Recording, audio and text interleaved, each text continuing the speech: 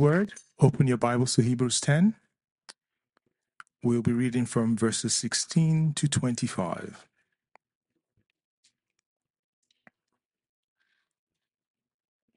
This is the covenant I will make with them after those days, the Lord says. I will put my laws on their hearts and write them on their minds. And I will never again remember their sins and their lawless acts. Now, where there is forgiveness of these, there is no longer an offering for sin.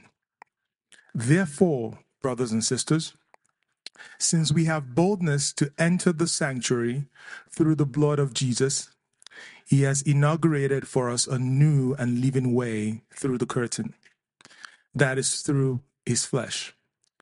And since we have a great high priest over the house of God, let us draw near with a true heart in full assurance of faith, with our hearts sprinkled clean from an evil conscience, and our bodies washed in pure water. Let us hold on to the confession of our faith without wavering, since he who promised is faithful. And let us consider one another in order to provoke love and good works, not neglecting to gather together as some are in the habit of doing, but encourage each other, and all the more as you see the day approaching. Let us pray.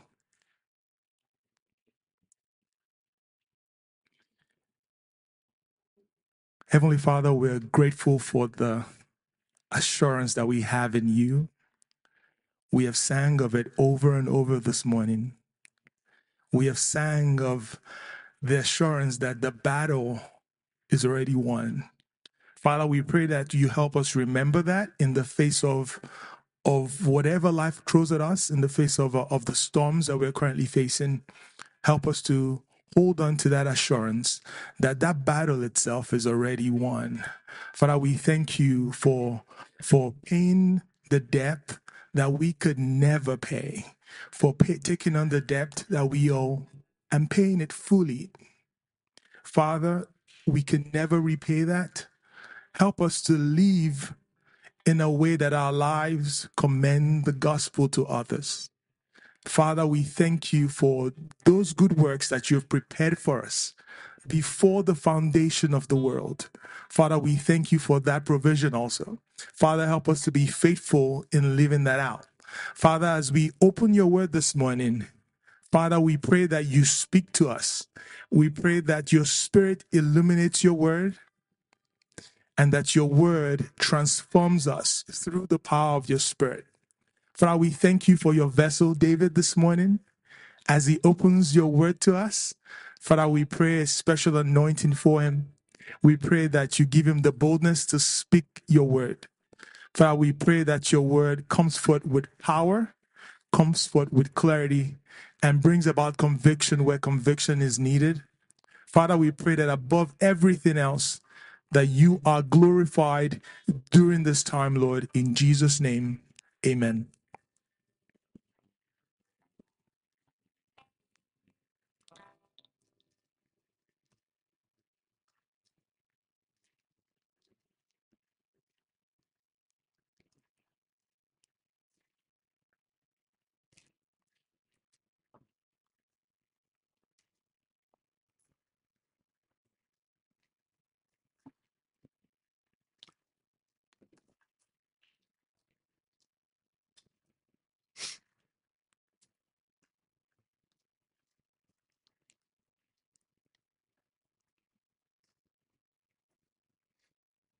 I love that new song, Kevin. Great pick.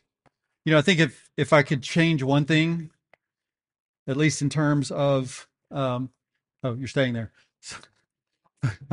If I could change one thing in terms of how we sing that together, and I'm not asking you to do this, but I would say we're fighting a battle that you've already won, because it is definitely, it is us together fighting a battle that has already been won in Christ. He has done it. It is complete.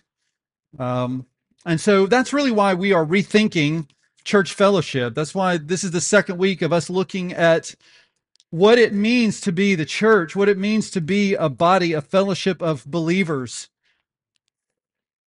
And if I were to have to summarize kind of where I think the Lord is taking us in this new year, if I were to bring a word, I've wrestled with this. I don't know if this is the right word or not, but I'm going to explain it, so maybe it doesn't matter. But it would be something along the lines of simplifying.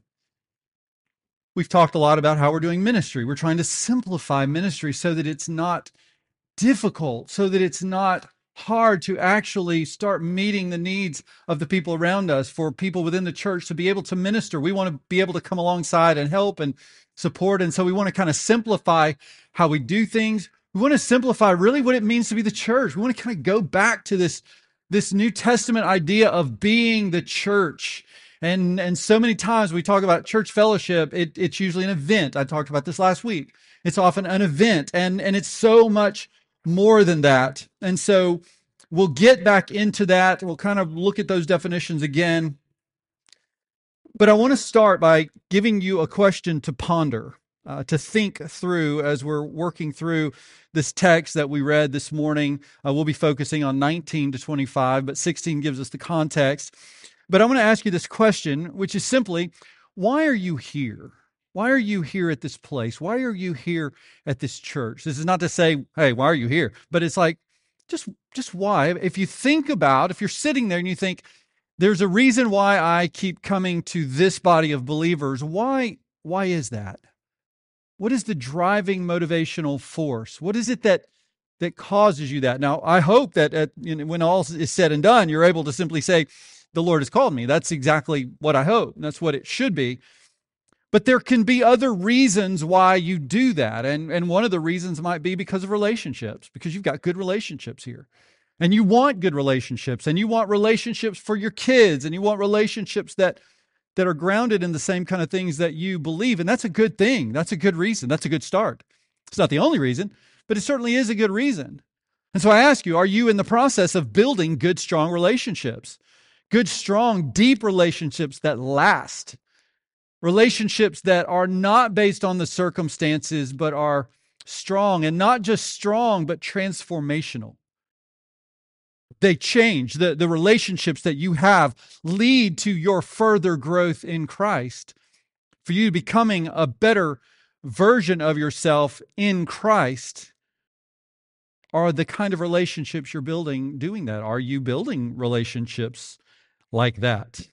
So maybe relationships, and maybe service. You want a place that you can make a difference. You can make a difference in the world. And so the church is that place. And certainly that is also a part of it, serving together, making an impact on our world. Are you being used according to your giftedness? Are you actually using the gifts that you have within the life of the church to make an impact? Again, that's a part of it. Maybe it's worship. Maybe it's because you love joining together with other believers, lifting up the name of Jesus together in song, and you want to hear the word proclaimed. Great. That's wonderful. Are you engaged in worship? Are you doing more than just coming and partaking, being here, being present, singing the songs? Are you engaged in worship in such a way that it actually is changing you? So that when you leave this group of people, you are continuing in your worship of the Lord Jesus, and it strengthens that, and it's poured out over in the world in which you live outside of these walls. And it's impacting your relationships outside. And so you could say that as you gather together, you are being strengthened, you're being formed in likeness of Christ, and you're going out, and that worship is starting to exude from your life in many different ways. Is that the case? Another option is that it's just what you kind of do. You were raised in the church, and that's what you do.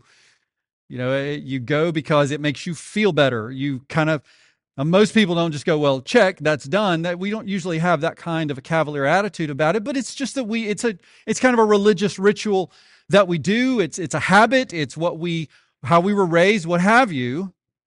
And if that's where you are, I'm not throwing rocks at you, but I want so much more for you than that. I believe the Lord wants so much more for you from that. It's more than just a religious experience. And I'm afraid that you are missing out on so much of the blessing that comes with actually being a part of the church, experiencing the blessings of his people. So when we look in Hebrews chapter 10, verses 19 to 25, we first need to ask the question of this letter, obviously, because normally we go straight through books, and we're not doing that today. We have gone through the book of Hebrews before, and I'm sure we will again. But we need to ask the question, to whom is this letter written? Who is this written to? We're not sure who it's written by, but do we know who it is written to? If you're kind of struggling with that one, look at the title. You got a hint right there in the title. It's written to the Hebrews. It is. But if we go a little bit further, what Hebrews? What kind of Hebrews? All the Hebrews? Who are we talking about? Who's this letter written to? Well, if we get to that one, we can see hints. We're not told. If you go to the beginning of the book, the letter, it's jumps right into Jesus, right? It's not like a lot of the letters that say, Paul, an apostle of Christ Jesus, by the grace of God, et cetera, et cetera. It doesn't say that, and it doesn't say to the Hebrew Christians at blah, blah, blah. It just goes right into Jesus. Excuse me. But if we look at the first verse, the first part of verse 19, we get a really, really strong clue. Because it starts off saying, therefore, brothers and sisters. Now, this is important. It's important for us to understand this and not to miss what should be the obvious, right? So this is not some deep secret that I'm about to tell you or insight, but it is very important that we understand, for us to truly get the heart of what the writer is telling us, who are the recipients. And it is the brothers and sisters. So I want you to see that this indicates the family of God. He's writing to members of the family of God, to the ecclesia, the church, right? We said last week, the ecclesia, in broad sense, is a gathering of called out ones, a gathering of those who are called together. And so he's writing to the ecclesia in that it is the church. Remember last week also, we looked at it and said, quickly in the New Testament, ecclesia came to be known as the church. It was called the church. They were interchangeable. So when they talked about the ecclesia in the Bible, it is the church. And when we talk about the called out ones, what are we called to? It is those who have been called to salvation. That's important because this is not a social club. The church is a group of those who have been called through Jesus Christ, who have trusted in Jesus Christ, repented of their sins, and they are a part of the universal church. Therefore, they can be a part of the local expression of the church. Now, if you're here and that's not you, I'm not asking you to walk out. I'm asking you to stay because I want you to hear the gospel of Jesus Christ. I want you to know that it is through Christ that we are saved and Christ alone. It's not of our own efforts. It's not something we've done. It's all Christ all the time, from start to finish. But as far as those who make up the local expression of church, it's those who have been called to salvation and those, therefore, who have also been called to serve, to be a part of the kingdom of God in the world. And that comes through serving, through using your gifts and talents for the glory of God, by the leading of the Spirit of God, for the family of God, and then for the world as well. So the Bible is the Word of God to the family of God. And so this is written to the brothers and sisters. Now, this writer is going to call us to some things as the family, but first he wants to teach us or to remind us of what God has done that makes this all possible. Some foundational things that we need to understand and make sure that as the church, these are a part of our understanding and our motivation, because it is definitely our source. So he talks about God's provision for the church in verses 19 to 21. And so when we look at verse 19, both of these two start with the word since. So you see it right there, right? Since. And what he is indicating is, since these things have been done, right? Since these things are true, not when these things happen or if they occur, but since these are realities, since these are things that God provided, God executed, and God has accomplished, He says, since that, and that's based largely, it was summarized in verses 16 to 18, what Jesus did. And so since we have a boldness, he says a boldness to enter the sanctuary through the blood of Jesus. And that kind of stops right there, because this down here is sort of a parenthetical phrase to emphasize what that first part says. So since we have boldness, now I can ask you, do you have boldness? And you might go, I'm not a very bold person. It's not really who I am. I'm a little shy. I don't really assert myself. But this is not really how do you feel. This is not do you feel bold.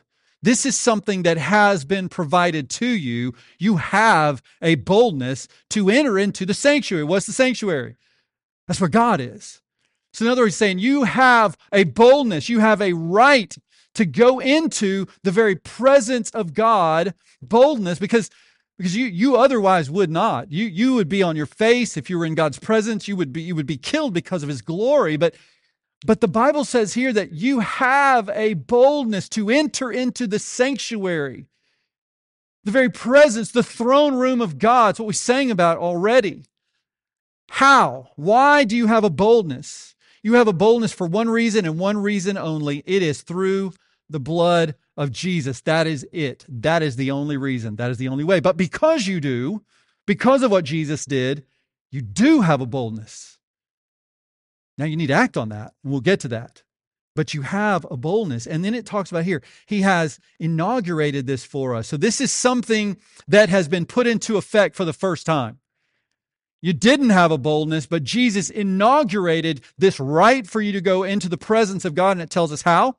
It's a new thing. We could look at that as the new covenant, right? Because this is a new thing that he inaugurated, that he brought. It is a living way. Why? Because it was through the curtain, and that curtain was his flesh. So it's not a thing. It's a person. It's a he. He has done this. This gives you boldness. This gives you a birthright that when you are born into the family of God, this is now your right. You can say, I have trusted in Jesus. I am a child of God. I have a boldness that has been given to me that I can go into the very presence of God. That is a huge, huge statement. So then we can boldly come to him. We are welcomed into his presence. It is not like the one who timidly goes in and is hoping that he won't kill me. But it's like, come in here. You're mine. Come on in. The way has been paved. You can come to me anytime you want to, and I want you to. That's huge for the God of the creation to say that. And so we can know also that God is good, that he is in control, and that he loves you. It's also another very huge statement that should make an amazing impact in our lives. And this means there is nothing that the enemy can do to us when we can run right up into the room of our dad, our father, our Abba, and we can cry out right at his throne in prayer. So that's huge. That's the first one. Since we have a boldness. So we have to remember that. That's something that is a provision. That's something that a provision of God that allows us to do the things that we are told to do. Okay? Foundational. If you want to write one word, foundational, Jesus. Right there. Jesus from start to finish. Okay, so that's the first thing. The second since statement, if you want to call it, is in 21. There's that word again, since, which reminds us what? Something that has been done. Something that has been provided. Since it is the truth, you can bank on it. And since you can bank on it, you can actually do this. You can rely on this. And then it says that we have a great high priest. What is a great high priest? What is a high priest? A high priest is one who is a go-between. It is one who goes on your behalf. In the tabernacle, you would have the priest, you would have the high priest who would go into the Holy of Holies on behalf of the people. The people wouldn't go. Well, this is something like an extra. Yes, I am invited right into the very throne room of God, but on top of that, the one who secured my way in is there going to the Father on my behalf. That's huge. I'm not left to fend for myself. I'm not left to be on my own. I have been bought. I've been purchased. I've been, more importantly, adopted into the very throne room of God. So we have this great high priest over the house of God. That's the kingdom of God. That includes the church, all things that are related to God's kingdom. So since we do have this great high priest over the house of God, we understand that we have someone who intercedes for us, that Jesus himself, as our big brother, that sounds odd to say, but it's true. It's the way Scripture describes it as well. And our Savior and Lord goes to the Father on our behalf. And I don't want you to get the picture that this is Jesus going before the Father to appease him and to say, look, I know you don't like these people, but would you give them a little attention? Just give them 5 minutes to be all right. It's not like that. Jesus himself in John 16:27 says, look, the Father himself loves you. So you have all of the Godhead that loves you with all of the Godhead's love. That's massive. That should give you such a sense of comfort and peace and strength. And if you're really thinking about it, it should give you a really great sense of humility. It doesn't puff you up like, look at what God does for me. If you really understand it, you go, why would you do this for me? Why would you do this for me? And yet you did. Oh, I don't want you to miss something. If we go back, let's look back at 19. Okay, since, look at that right there, we have boldness. This is kind of what I was talking about with the song, right? Over here in 21, since we have a great high priest. This we can only mean the church.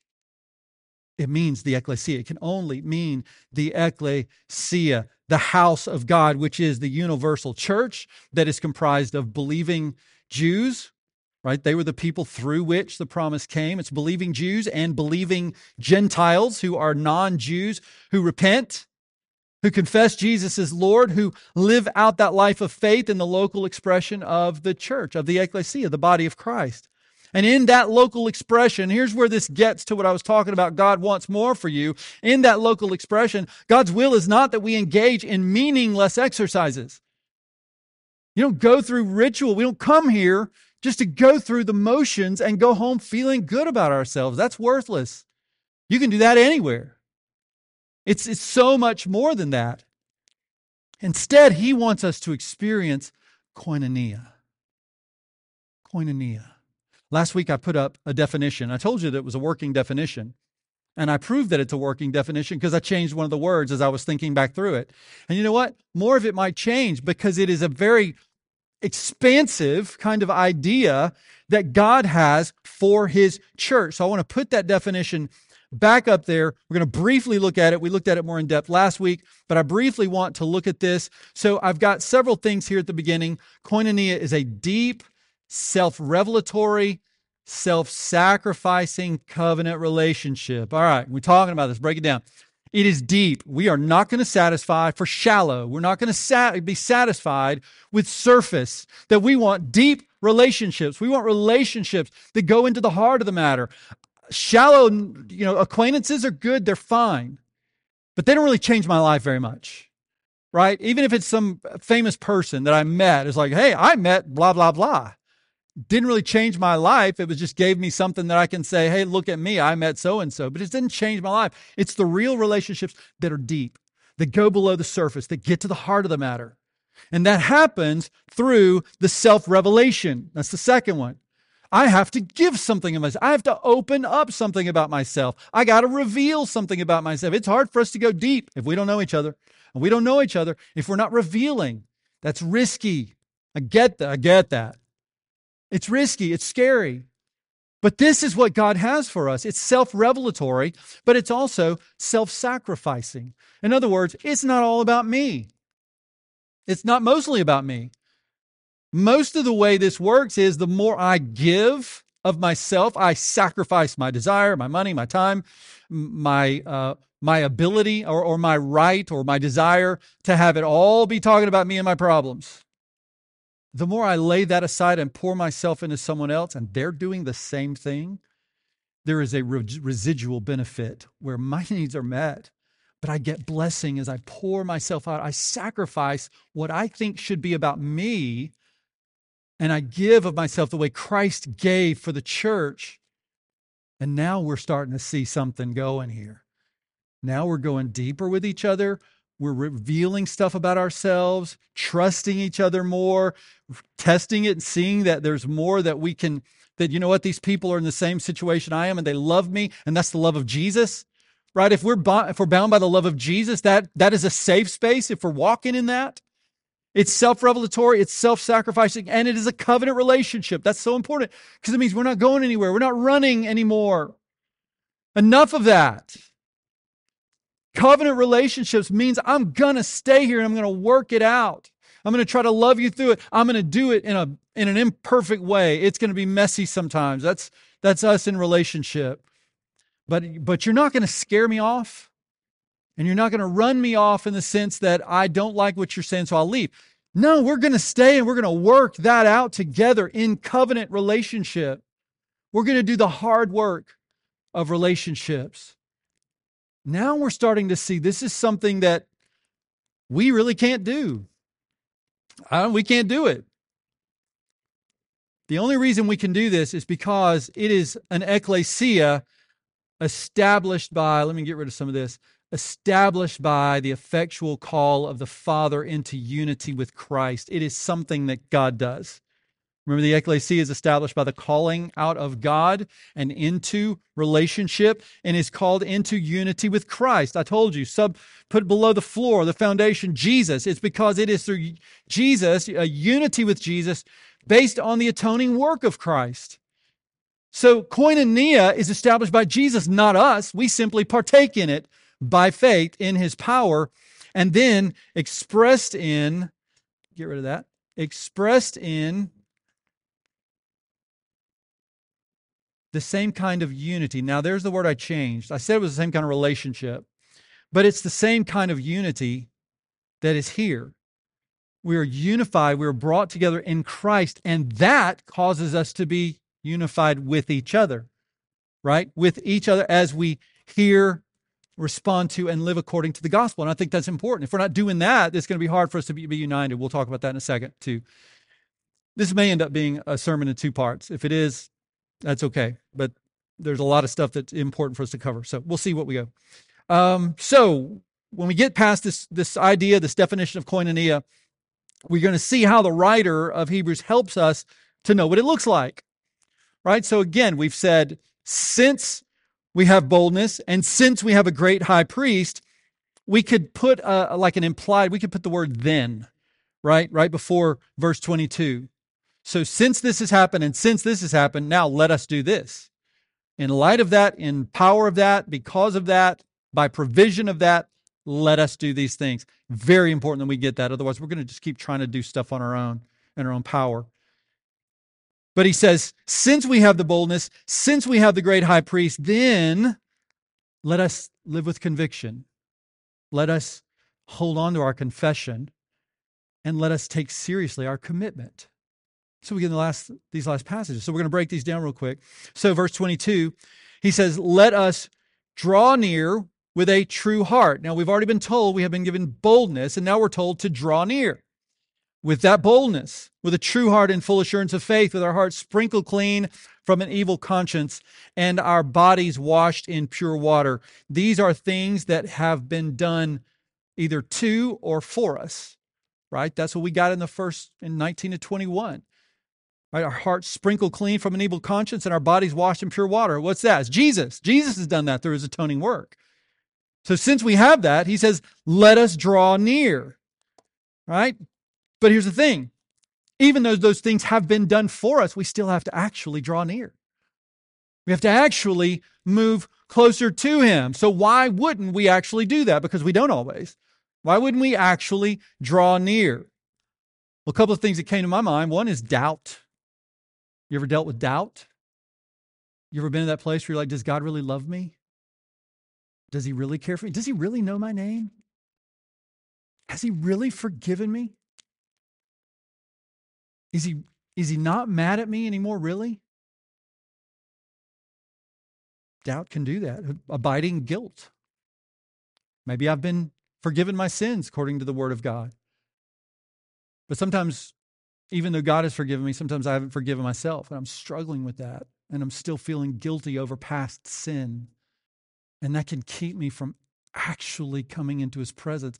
He doesn't want to see me. I gotta deal with this first. I gotta get over this. And we buy that lie of the enemy because the actual truth is God says, no, because you can't get over that, come to me. Because because you're struggling, come to me. But that can keep us from actually coming. So the remedy is to draw near with true heart in full assurance of faith.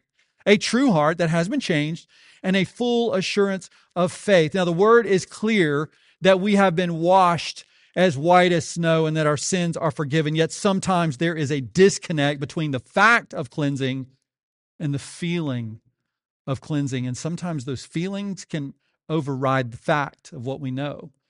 That our heart will tell us something that our head knows, and that's why you don't follow your heart. You don't follow your heart. So just if y'all can just rule that out of your whole vocabulary, follow your heart. Don't follow your heart. Your heart is deceptive. It will always deceive you. It's going to go by what it looks at and takes all the information in, assesses and says, well, my heart says to go this way. Well, what if your heart is leading you to the edge of a cliff? You following it? And yet that's what we do. Don't follow your head. Follow what you know to be true. But that's the hard part. It's the hard part because we follow that. And on top of that, we've got the accuser that's telling us all the time that, no, he doesn't love you. No, you aren't worth it. No, he doesn't know your name. Yes, you are that bad of a sinner, which I always turn that around. I'm a pretty good sinner, unfortunately. But that's what we're talking about. So what weaponry do I have at my disposal? Well, number one, and most importantly, the gospel.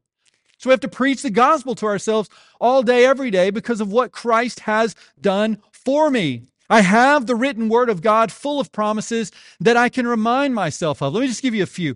I got a whole page, and that was just a start. I got a whole page, man. If I had time, I'd be chucking these things off, but let me give you just a couple. All right? Here's one. Romans chapter 5, verse 1. Since we have been justified by faith, we have peace with God. That's the same kind of language that the writer of Hebrews used. We have peace with God through our Lord Jesus Christ. We also have obtained access through Him by faith into this grace in which we stand, and we boast in the hope of the glory of God. Staying in Hebrews, going back to Hebrews chapter 8, verse 10, for this is the covenant that I will make with the house of Israel after those days, says the Lord. I will put my laws into their minds and write them on their hearts. I will be their God. They will be my people. That's pretty cool. Ephesians chapter 1, blessed is the God and Father of our Lord Jesus Christ, who has blessed us with every spiritual blessing in the heavens in Christ. For He chose us in Him before the foundation of the world to be holy and blameless in love before Him. He predestined us to be adopted as sons through Jesus Christ for Himself, according to the good pleasure of His will, to the praise of His glorious grace that He lavished on us in the Beloved One. In Him we have redemption through His blood, the forgiveness of our trespasses according to the riches of His grace that He richly poured out on us with all wisdom and understanding. Let me give you one more. Psalm 103, 10 to 12. 10 to 12. He has not dealt with us as our sins deserve, or repaid us according to our iniquities. For as high as the heavens are above the earth, so great is His faithful love towards those who fear Him. As far as the east is from the west, so far has He removed our transgression from us. Let me ask you, how high is the heavens above the earth? Are the heavens above the earth? How high is that? Can you measure that? Take out your rulers. How far is the east from the west? Do you get a picture of the magnitude of the promises of God? It's huge. It's beyond comprehension. And yet, this is true. If you want more of these, I'll give them to you later.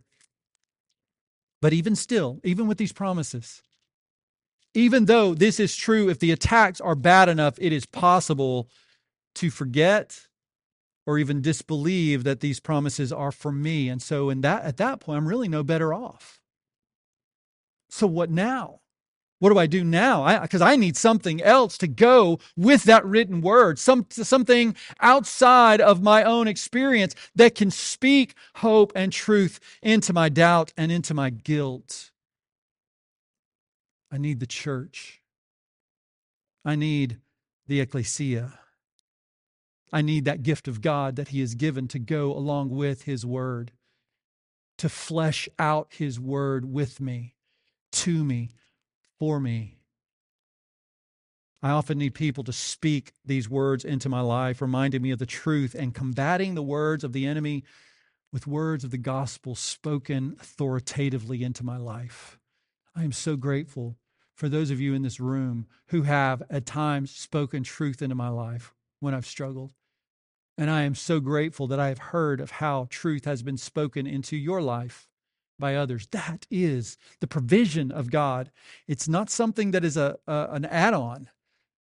You go, well, I got my Bible. Yes, you do, but that's not all that God has given you. He's given you the church in order to flesh that out together. And so we need to go on offense when the gospel, when the enemy comes at us. Because it is the power to God to salvation. Peter tells us this in 2 Peter chapter 1, verses 3 and 4, that we have everything that we need for godliness. So we have a call to conviction. Verse 23.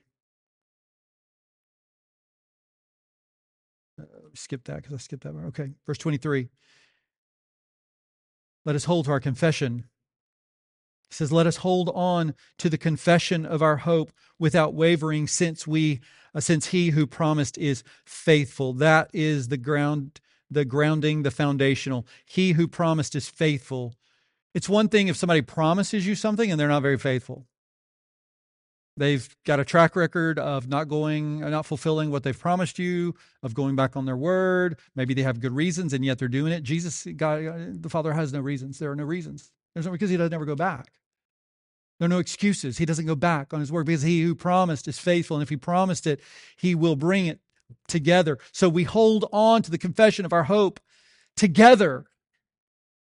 The confession that Christ, the eternal Son of God, has overcome the world, the flesh, and the devil through His atoning death, His burial, and His resurrection. That He ascended to be seated at the right hand of the Father, but that He will never leave us or forsake us through the indwelling presence of the Holy Spirit, and that He will come again to take us home. He promised that. And because He is faithful, He will do it. Now, why did I say we have to hold on to this confession together? Because on our own, by ourselves, doing that Lone Ranger kind of a thing that we are prone to do, the centrifugal force of life can stress us to our limits, threatening to spin us off into confusion and doubt and disbelief. We need the collective strength of the body of Christ to hold on to the hope that we have in Christ. When jobs are lost, when loved ones die, when difficult times of all different shades and colors come our way, depression sets in and hopelessness is knocking at the door, how are we going to stand? When Moses was called to lead the children of Israel in Exodus chapter 17, the Amalekites attacked at one point. And Moses was to hold up his arms with the rod of God. It was the rod of God, not Moses' arms, that was the key here. It was the representation of God's presence and power. He was told to hold up his arms while he sent Joshua in to fight the battle. And as long as Moses' arms were upstretched up on the hill overlooking the battle, as long as they were up, the Israelites were winning the battle. If they came down, the tides would turn. Well, if you hold your arms up long enough, I could put this pin in my hand long enough, that pin starts to feel heavy. Imagine a big staff in your arms. But holding up his arms over the time of this battle, over hours, eventually they start to shake and they start to come down, and you begin to see the tide turning in the battle, and he's fighting to keep those arms up, right? So that the battle can be won. But it only goes so long, and so he begins to give under the weight of gravity. And so at that point, Aaron and Hur, they come and they slide a rock up behind Moses. They sit him down, and as he's sitting on the rock, they come on either side, and they hold his arms up. And the Israelites win the battle Why is it that way? Because number one, it was God's battle. It was God's battle. But Moses was called to do something. Moses was called to hold it high. But the reality is Moses couldn't hold it alone. He couldn't stand there all that time. He needed help. And because of Aaron and Hur, Moses fulfilled his task of lifting up the name of the Lord, and the people won the victory. We are not called to do this alone, yet we too often act like this is an individual event when God has called us as a team battle. We're fighting a battle that He's already won, but we're fighting the battle. And we're fighting the battle together. He's given us everything that we need to win. But the reality is, when all that is pushed aside, we're still doing it on our own. We're still going it alone. For various reasons. One is because you're afraid to risk it. That whole koinonia, self-revelatory thing has got you wigged out. And so you're not going to do it. You're not engaging in those kind of relationships because you're afraid to trust. I get you. I understand that, but this is required of us if we're going to enter into those relationships. You're not going to have a deep koinonia type relationship if you're just constantly holding back. Like you get into a D group and you never really say anything of substance because, can I trust these folks? It's going to take just stepping out and trusting Jesus. You got to trust Jesus to do that. Sometimes you're just simply too far out from the koinonia fellowship. You're out on the periphery. You're not engaging with the body. You're here, but you're not really engaging. So you're simply too far out on the edges to experience it. So you're still doing it on your own. Or a third reason could be just too prideful to ask for help. I get that one too. This is not beat down on you. This is just, hey, this is the way it is. Sometimes we're just too prideful to ask for help. And so we end up going it alone, and we end up getting beat up because all three of these amount to a high probability of defeat in the battle that the enemy is waging against you. It's not that you're waging a battle. It's being waged against you. You can go, well, I'm a peace lover. It doesn't matter. He's still coming after you. You're still going to be under attack. So let's stop letting our common enemy win battles he's not entitled to. So thirdly, verses 24 and 25. Commitment. Let us consider one another in order to provoke love and good works, not neglecting to gather together as some are in the habit of doing, but encouraging each other, and all the more as we see the day approaching. So I want us to look back at this word here, not that one, at this word, consider. Let us consider one another, because we looked that word up. This idea of consider means give careful thought to. In other words, it's not a passing thought. Let us think for a minute about how to provoke love and good works. Let's think about, no, this is to contemplate. Let me sit and think and dwell on how can I communicate love? How can I encourage person X, Y, or Z, or all of them to love and good works and the things that we're called to do? You know, when I first met Karen and took an interest and a liking into her, I didn't have a passing thought about her. I thought a lot about her. And I started thinking, how can I communicate how I feel to her? How can I communicate how I want to relate to her, that I want to be that kind of person who cares for her, who watches after her, who provides for her, right? That took careful thought as I was thinking, because it was just something that came naturally. So we in the church ought to be the kind of people that say, how can I help this person that I'm thinking about? How can I help them move forward? How can I help them be more like Jesus? How can I help them overcome sin in their lives? Consider is something that we are to do, and something we have the privilege of doing, and something we are able to doing because of those two statements in verses 19 to 21. Therefore, let us consider one another for the purpose of, in order to, provoke love and good works. Here they are. It's three things here. For us to provoke love and good works. Excuse me. So this idea of love and good works, promote love within the body. What can I do? That's a thousand different things. But the Spirit of God may call you to something specific. Good works are actually an outflow of the love. If I love somebody, it's going to be followed by good works. And so if I am loving people, I am going to be involved in whatever good works the Lord leads me to display and support that love that I have for them. So we are to promote love and good works. Are you doing that? Are you an agent of peace and love and grace in this body? Are you actively loving people? Are you actively involved in good works for their benefit, for the benefit of the body as a whole? Are you out on the periphery? Are you not really engaged? Are you just receiving? All of these are questions you really need to ask yourself. Secondly, to encourage meeting together, right? To encourage meeting together. Now, the way that it was actually said is not neglecting to gather together as some are in the habit of doing. So it is this idea of not neglecting meeting together. So that would be, don't just not neglect it, but encourage that. Encourage meeting together. Calling each other to be involved in each other. And this is not just something we do on Sunday mornings. It can't be that. It's got to be us wanting to be in each other's lives at other times. Wanting to be together, whether it's doing dinner, taking the incentive to go to someone and say, hey, I want to get to know you better. Hey, I want to be involved in your life in some way. How can I help you? So that we are doing it. Man, I'm going to tell you, this is happening in this church. I'm hearing stories of how that is happening among certain groups. Let's broaden that. Let's expand on that so that we as a body are doing that collectively and more people are involved in that.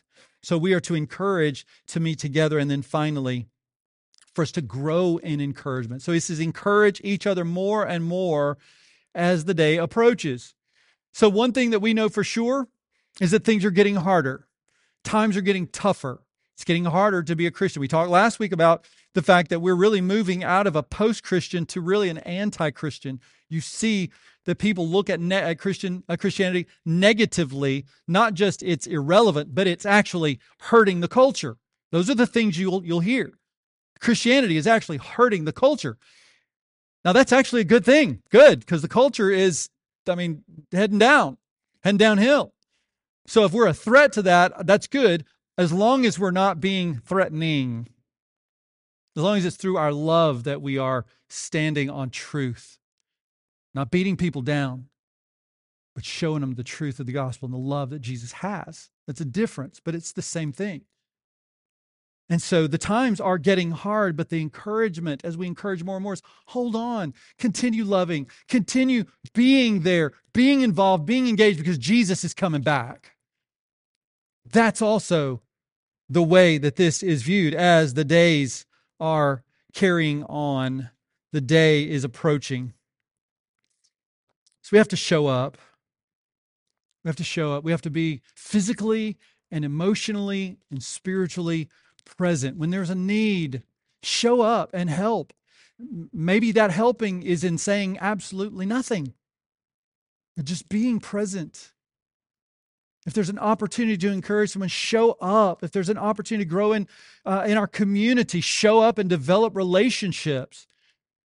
Opportunity to worship together. Understand that we are a family. Show up, determined to be the outpost of grace as we strengthen each other through the declared word of God as it is proclaimed. Be present. Be present. Let's pray.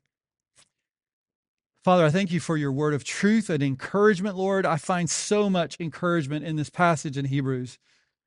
God, all that you have done for us, all that you have done and will continue to do through us, it is an amazing, amazing thing to think about. And because you are good, it is true. I pray that that would be evidenced and lived out in this body of believers, Lord, that we would reach out and care for people who desperately need the hope that we have in Christ, that we would love people well, that we would live our faith out in such a way that it is attractive. God, I don't want us to be the kind of people who are offensive, because only the gospel is offensive in its magnitude of how much grace that seems unbelievable, Lord. And the gospel confronts our sin where we are, and we don't like that. But I pray, Father, that we will live it in such a way that even that is attractive to people because of the hope, the joy, and the peace that we have as a body. Help us, Lord Jesus, to grow in these things for your glory. Amen. I invite you to stand together as we have a final song of reflecting and commitment